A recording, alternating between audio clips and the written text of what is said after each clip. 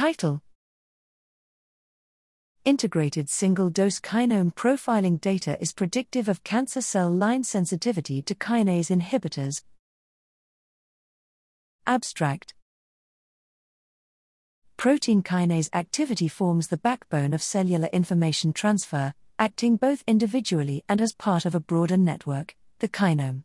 Correspondingly, their central role in signaling implicates kinome dysfunction as a common driver of cancer, where numerous kinases have been identified as having a causal or modulating role in cancer development and progression.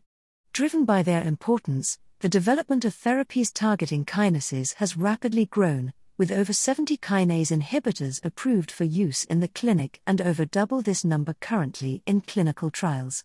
Given the growing importance of kinase-targeted therapies, linking the relationship between kinase inhibitor treatment and their effects on downstream cellular phenotype is of clear importance for understanding treatment mechanisms and streamlining compound screening in therapy development.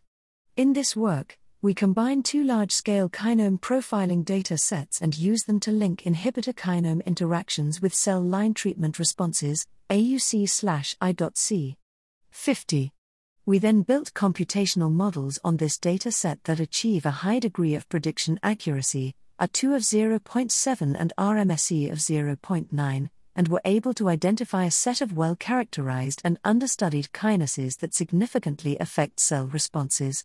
Further, we validated these models experimentally by testing predicted effects in breast cancer cell lines, and extended the model scope by performing additional validation in patient-derived pancreatic cancer cell lines.